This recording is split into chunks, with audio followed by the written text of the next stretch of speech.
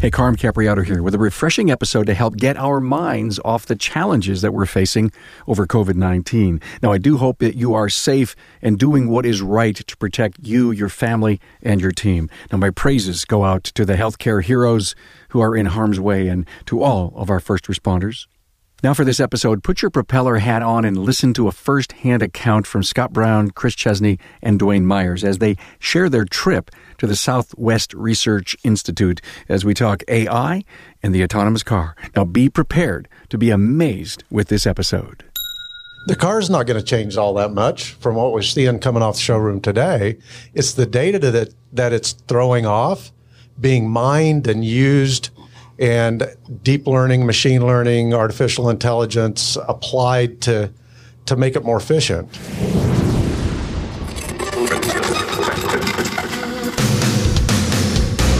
Welcome, aftermarketers, to Remarkable Results Radio. Listen to learn just one thing from today's episode on your journey to remarkable results.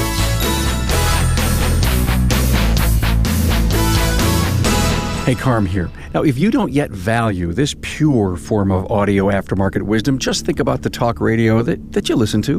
What we do here is bring specific aftermarket acumen to you. It's on demand, it's free, and 24/7. This is pure aftermarket networking at your pace. Glad to have you here. And yes, we're the original, the premier aftermarket podcast with the most comprehensive library of lessons from the street that can be used immediately to improve your life and your business with some exciting tech talk on AI and the autonomous car coming right up. If you earn your living in the automotive aftermarket, and I'm sure you do, this may be your year to get to Apex. New this year, Repair Shop HQ and a fully built-out 6-bay shop on the show floor. The dates are November 3rd through the 5th, 2020 at the Sands Expo and the Caesars Forum in Las Vegas. Registration is open in April. Right now, go to aapexshow.com. Hey, look, I've been quick to adapt to these unparalleled times with talk and content that will help you get to the other side of this crisis. I've got links to important COVID-19 podcasts as well as government links like the CDC, OSHA, and the CARES Act, and many other important documents you probably need to see. Find them all on my homepage, remarkableresults.biz. This episode was recorded at Vision 2020, and my panel, Scott Brown, Chris Chesney, and Dwayne Myers, all podcast alumni. Hey, find the talking points with my guests' bios at remarkableresults.biz/E526. Are you ready for this? Learn how data mining and artificial intelligence will help mitigate traffic problems, increase fuel economy, and provide more safety as the autonomous driverless car gets smarter and closer to reality. You've got a front row seat with Scott, Chris, and Dwayne as they share their experiences coming from the Southwest Research Institute. Now remember, if you've got a friend that needs to hear this at any Remarkable Results Radio podcast, please share it. They'll love all the geek talk. Remember, listen to learn just one thing.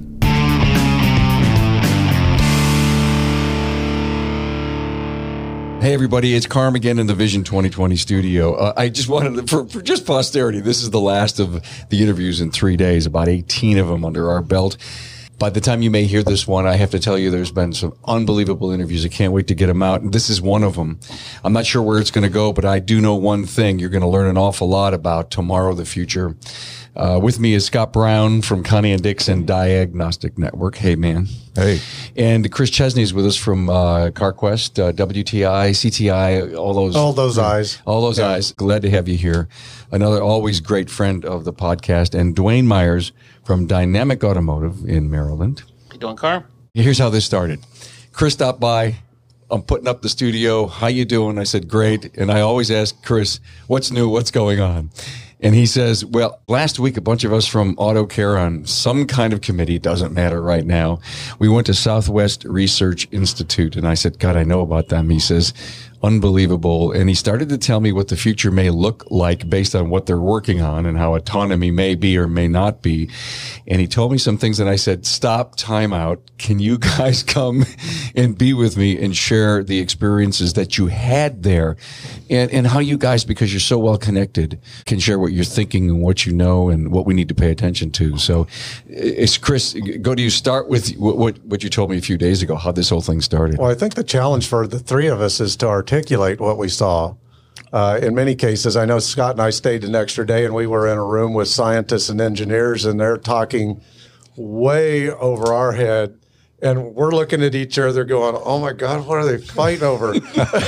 Yeah. And it wasn't even the car stuff. We're just trying to demonstrate what industry should be doing at Apex next year. But we were privileged enough to sit with the Southwest Research Institute engineers and get a kind of a high-level overview of what they're working on, some cool projects they're working on. Much of it really was around how autonomous vehicles will impact traffic flow and the infrastructure as they're introduced into the traffic pattern, not as they displace the entire fleet of vehicles, but what does 1 or 2 or 10 autonomous vehicles in a traffic pattern do to the traffic pattern? Yeah. It was fascinating. And it really boils down to this, in my opinion. We can get into some details, but the car's not going to change all that much from what we're seeing coming off the showroom today. It's the data that it's throwing off, being mined and used, and deep learning, machine learning, artificial intelligence applied to make it more efficient and to make it play in the traffic space better than it ever has. And that can reduce traffic, mitigate traffic problems. It can reduce or increase fuel economy. It can provide more safety, and it's really not changing the car. It's leveraging the data. So the software is getting written. You had said to me, if there's a texter walking down the road, tell that story. They're taking and leveraging the anatomy research that sports scientists and sports areas have researched over the last, 15, 20 years. Professional sports teams are analyzing the mechanics of how you run and how you move and trying to provide efficiencies in that so that athletes can perform at a higher level. Or they're taking all of that data and they're plugging that into powerful computers, and then they're able to recognize that person walking down the sidewalk with the cameras today. And Scott can speak more to the camera technology because he's sharing with us on social media a lot of really cool stuff. But they're able to predict or project where that walker who's texting and not paying attention with headphones on, not listening to sound, they can predict when you're going to step off the sidewalk in front of a moving vehicle before you step off the sidewalk, before a human eye can perceive that. They gave us an illustration with kind of dot points of the joints of the person walking, plus a little blue dot out in front of that person predicting where they were going. And before we could see them move, the dot moved out in the middle of the street and the car stopped. The dot was the computer algorithm's decision. Prediction. Yeah. It was pretty fascinating. Yeah. And to kind of boil it down, they're talking what's called XV, right? Extended vehicle. So a vehicle into the environment. And the things that really fascinated me is that, the Southwest Research Institute, which, by the way, was founded like back in the late 40s after the post-war effort, and it was an oil tycoon that decided to see if he could start figuring out how to solve problems because he knew there was a lot of smart people. So he hired a bunch of engineers and said, you guys go out and find some problems and get somebody else to pay for that effort. And that's how the business is formed. So it's a nonprofit, huge company to do a lot of military stuff. So we were very privileged to see some exciting Who was telling me, you, Scott, that NASA's a big part of their business? Yeah. And so this is a real credible high-tech company. To hear that they're working on this stuff, I guess, is assuring to us as we move into autonomy, because there's 1 million people working on this. Is the Southwest Research Institute going to have more credibility in all these fragmented technology companies that are going on? I would say so, yeah. They're involved with everything. So Chris was talking about infrastructure and traffic planning, and they modeled out the state of Texas Department of Transportation system. They've now licensed that to Florida, and it's just incredible what they're doing. But they're looking at like the topology, and they're mapping out where a car needs to navigate for best efficiency to and from. And so your same route, the route is not normally the same road. We'll get back to you. I know Dwayne wants to say something because you were telling me about the camera, the down-facing camera. Oh, yeah, that was cool. What's going on, Dwayne? Carl, we're going to jump around here all, right. all over the place. Well, good. You said about Southwest Research Institute started in 47. They've built and grown, but what I think people should know what all they do. Yes, I think 39% is with NASA. Building satellites and all that gives them some serious street cred in anyone's circles. Yeah. And then maybe another 19-20% on either military or transportation. DOT, so they're definitely in our facet, but they also do stuff with like the new coronavirus. They're working on that too. Thankfully, we didn't go to that building when we skipped, but this is a complex of buildings all over the place working on tech and bio. The masterminds there, it's got to be amazing. But I think one thing it gives us, they've worked with the OEs for years, and the new technologies rolling out. They're a third party that is neutral, where they're looking to help the industry, combining maybe the aftermarket and the OE, where with the third party, it's not us and them, it's just us. I see. That's an interesting way to look at it. Huh? Yeah. A person in the middle? At the end of the day, they're into everything. They're into deep sea exploration. They're into space exploration. They're into medicine. It was fascinating, but obviously we're kind of attracted to some of the technology on mobility. And I think one of the first things they shared with us was the largest robot in the world that is like a gantry arm that has a laser at the end of it that can unpaint or strip the paint off of an aircraft and vacuum that powder up and recover that into, I can't remember what he said, almost a 5-gallon bucket or something. And they can strip an airplane without mess. So today they strip airplanes like you strip a car. They put stripper on them. They're washing all of that down on the ground. They're trying to contain all of that so it doesn't get into the environment. But this arm stretches out over the plane, and a laser goes and moves across the surface of the aircraft and takes the paint off so that they can repaint it. That was fascinating just right out of the gate. And we're talking about stuff outside our world. So it's not just the tech. Are they actually building the units? Yeah, they build them and test them. They build them and test them. Yeah. One of the things I think, and Dwayne alluded to it, they're a not-for-profit. So some of the technologies they couldn't share with us because they were commissioned by another organization that wanted to keep it private. But much of the technology that they developed, they open source that technology so others can use it. And they encourage their clients to do that so that they're not in it. They said this probably 10 times. They're not in it to get rich. They're in it to create the technology and make it open source so other people can put it into action. I think that's a crazy thought, to have all these different fiefdoms going on with any kind of particular source code. You guys are so much closer to this. Am I crazy to think that, or is it healthy to have that? I think it's healthy. Okay. I mean, there's probably there's some level of propriety. So the stuff like Chris was talking about, so that was I think a Dutch company or something, that, was trying to figure out a better way for doing that a clean way. Right. And one of the questions I had is I said, oh, you're vacuuming all that out?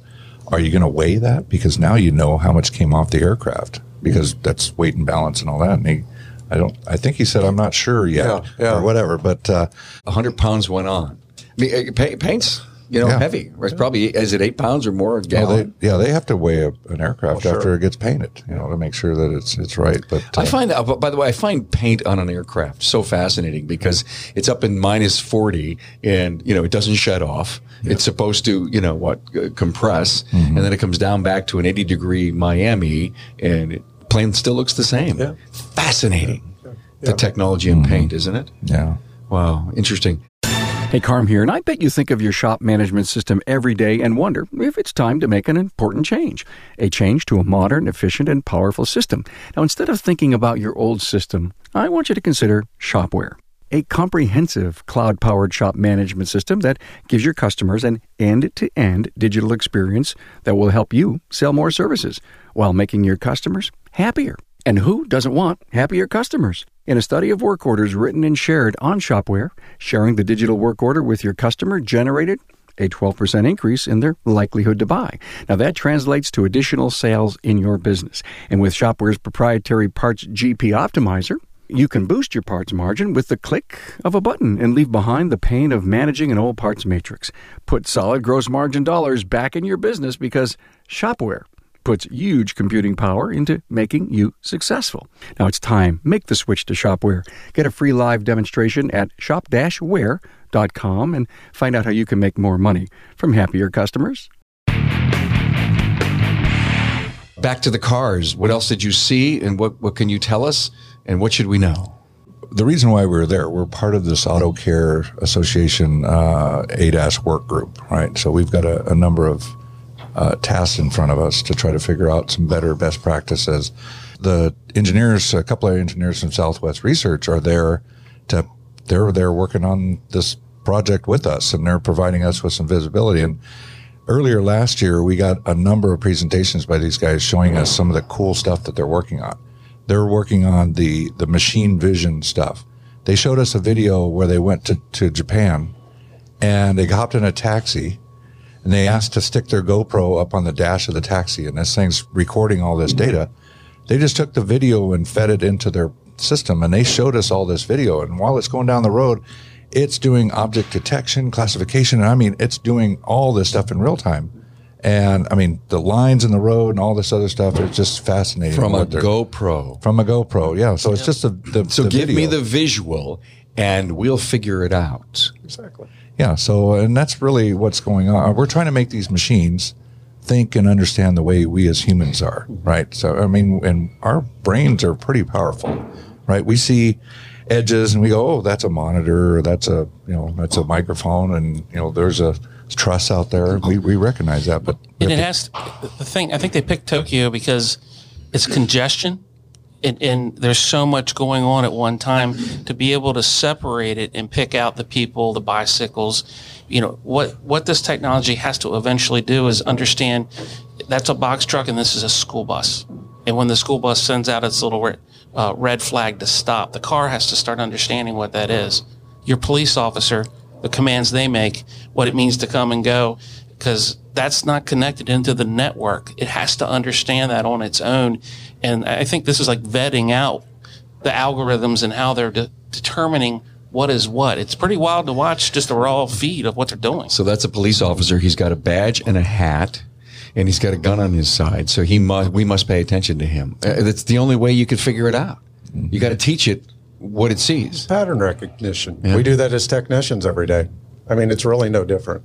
Humans recognize patterns, and they're over the course of growing up, you recognize what things look like, and you can quickly identify them without even looking at them. I mean, I can tell that's your suitcase over there without looking over there. So they're trying to teach the cameras to do the same thing. You're taking that data, you're making decisions about it quickly, and all that Scott talked about was applied to that texter that's walking down the street. It recognizes that person as a texter, as a pedestrian. So it knows it's a human. I've got to protect that, and it just takes the extra data to know before he steps off the curb that he's stepping off the curb.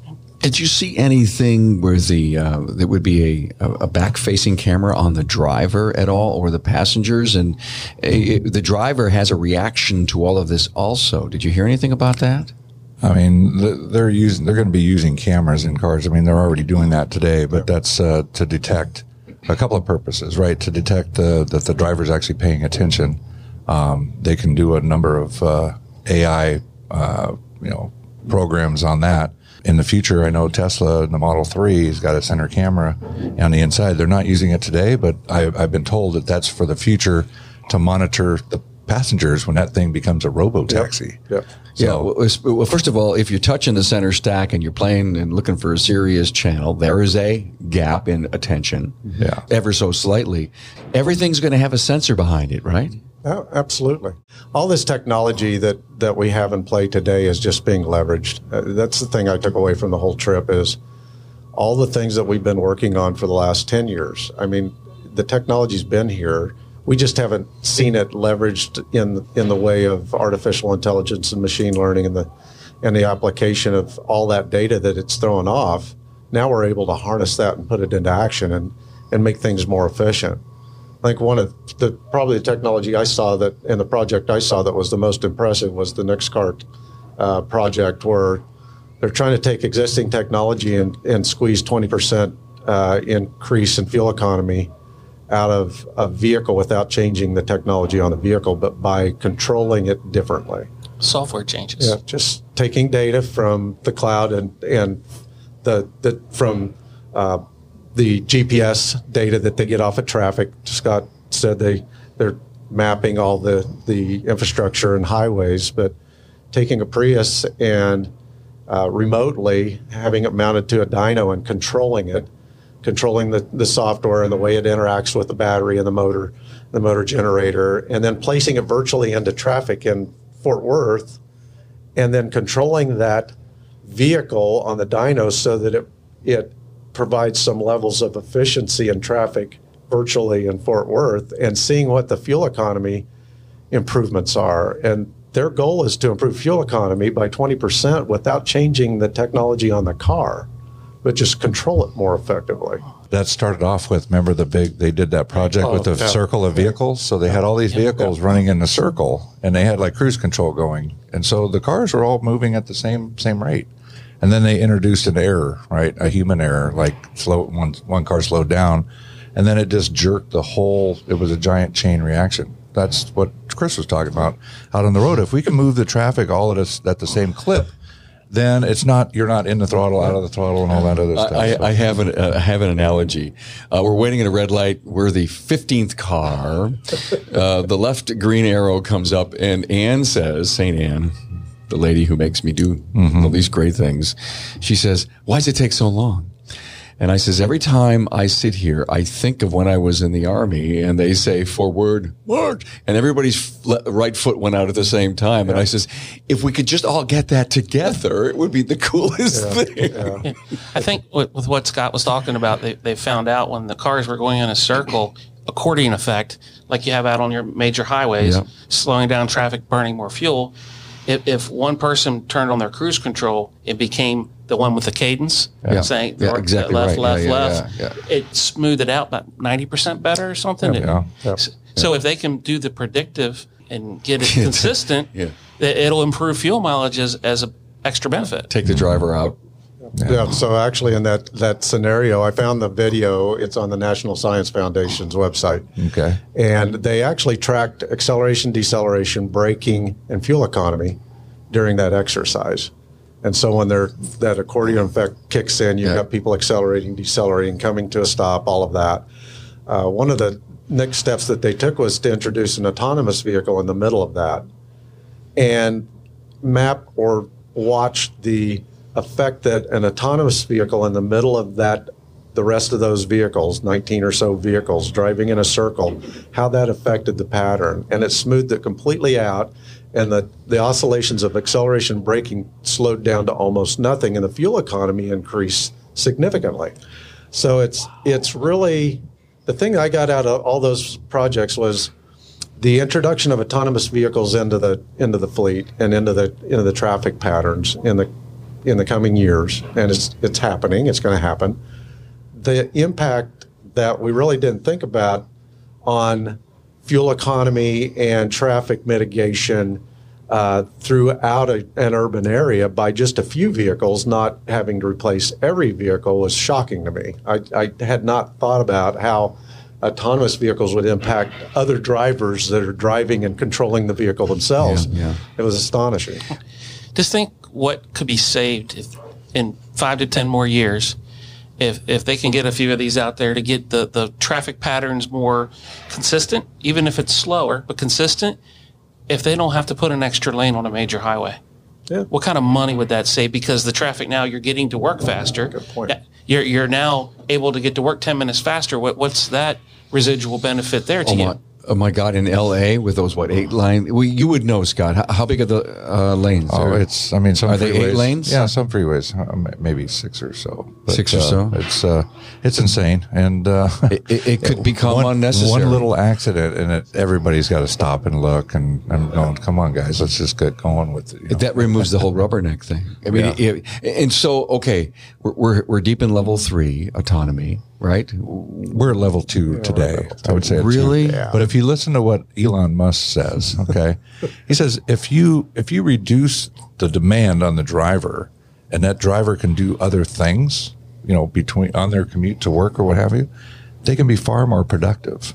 Right? I mean, they could accomplish some tasks. You can get creative. You can start thinking about some other thing. Just think of what would happen. I would love to do that. Think about what would happen to society if that demand for that workload on that drive into work and back. We can work changed. harder. Yeah. Oh boy. Yeah. Carm, you could be slicing out your podcast while you're driving to work. Absolutely. Are you kidding me? Chris, I said it and you landed right in my lap on that. I mean, it's just like, we need to work harder. So is the stuff that Southwest Research Institute doing, is it level 3, 4, 5? When are we going to see this stuff? Well, I mean, what we saw. So we got to do a number of things. The first day we were there, we got a number of presentations by all these different scientists that covered all these different things. Well, midway before lunch, I think we went out for a field trip. Okay, and this is on their property. I don't know how many square miles they have, but it's huge.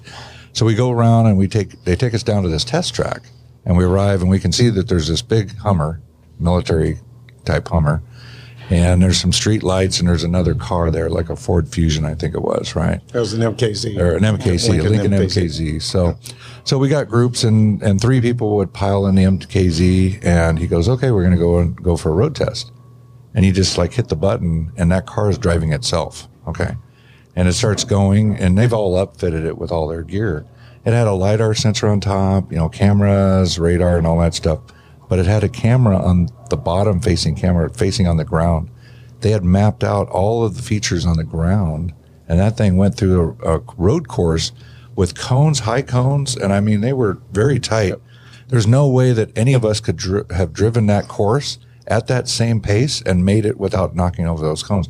This thing went through aggressively, just sliced and diced, and it was all hands off. But was that downward facing camera the key?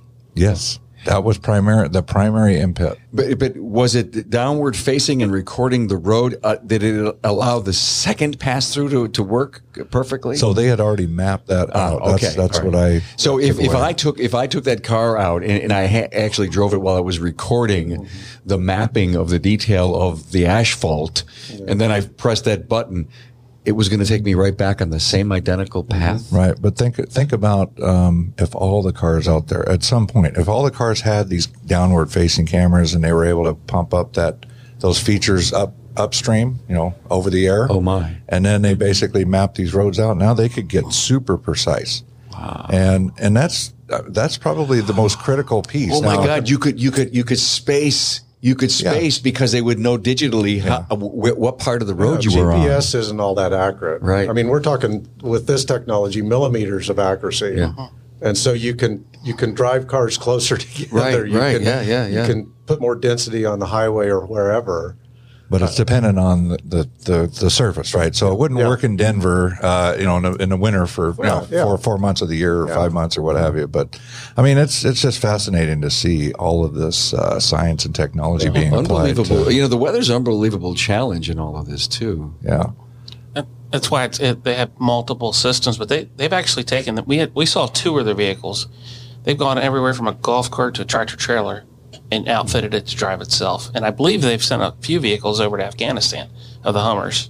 I'm not sure all about it, but they've been doing this for a while, and they're just not doing just the vehicles, it's the infrastructure, with the ITS stations where they know when the lights are going to change, where the cars are communicating. So they're not just vetting, developing, and really putting effort. It's just not a dream. They're making plans to make this happen. It sounds like 5G is one of the answers to get this data up quick, fast, and back down. Is the infrastructure piece going to be critically important? That we're talking to street lights and we're talking to. Oh yeah. Yeah, I think the thing that surprised me was that they didn't really emphasize 5G as much as they did DSRC. I heard that still may be the staple. Well, Toyota committed to DSRC, and I think many others will. But 5G is kind of the obvious path, but I don't think that they're banking on that up front. So one form or another, you're going to have some sort of short-range communication between traffic lights to mitigate traffic, to slow you down, to pace you for that next stoplight, that sort of thing. But DSRC, for anyone who's listening, because we throw acronyms around a lot. Digital short-range radar.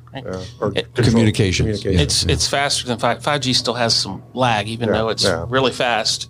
We're looking for instant because we're talking millimeters. And so DSRC is much faster? Well, yeah. I mean, it's an already existing technology. All right. It's proven. Yeah. And it's consistent. I think they know what they're going to get. With 5G,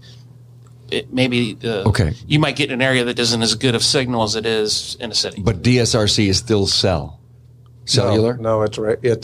It's digital short-range communication, but it's a... Is it V2V? It's V2, an infrastructure that hangs off a telephone pole that's powered up and cycles the stoplights based on traffic. Isn't it something like your toll lane? Yeah, similar to that. Where you put your little box up for your windshield and your toll lane? I think that's probably a good example of what that is. Yeah, and then, as we move into the future and as 5G becomes more enhanced and robust, and, we're... And whatever exceeds the 5G stuff, right? There'll be a 6G or a 10G or whatever. We're in one of the most fascinating G was here earlier. We're in one of the most fascinating times, guys. It's almost like we have a chance to see the future. I mean, you guys have had. Thanks for coming on and sharing this. It's exciting, scary. Should we worry that we're going to be able to fix this stuff, or will nature find a way? I think we're going to have more data at our fingertips to be able to slice and dice and make, do inferencing and figure this stuff out. So I talked to Donnie and I got some insight from him today on that. Yeah. The other part we didn't even talk about is the security and all the other stuff, because these vehicles are going to be talking to all these systems and there's some very smart guys working on some stuff, and they couldn't even show us all the stuff they're working on, but it's amazing. Joe Register, that you've interviewed many times. Love Joe. He's the leader of this work group for ADAS, but he also had his SVI, some of them, the engineers. I've sat in the meetings that Scott and Chris sat in that extra day with the engineers talking. Of course, most of them are all German or they're European, so they have an accent and they're talking engineering stuff. So it's very challenging. But he brought the SVI group in too to listen to this because it's all tied together. Secure interface. It has, it has to happen. So, Joe's definitely assembled an amazing group of people to work on this. I love to listen to Joe. I mean, he's nonstop. He goes. He's so smart. We've interviewed him 3 times. Go to the website. Just search for Joe Register and be sure to listen. It would be a great episodes to listen to before we get to here, because I think he helps explain those acronyms and what's going on. Thanks for being here and giving us a slice. First of all, you're sharing the stuff that you have the luxury of getting a chance to get inside and know what's going on. And so to the industry, here's 3 people who are respected enough to go out and work on the things we need to know and get us a seat at the table, actually, as all aftermarket professionals. Scott Brown from Connie and Dixon Diagnostic Network, Chris Chesney from CarQuest, and Dwayne Myers from Dynamic Automotive out in Maryland. Thanks for being here, guys. Thank you. Thank you. Thanks for being on board to listen and learn from the premier automotive aftermarket podcast. Until next time.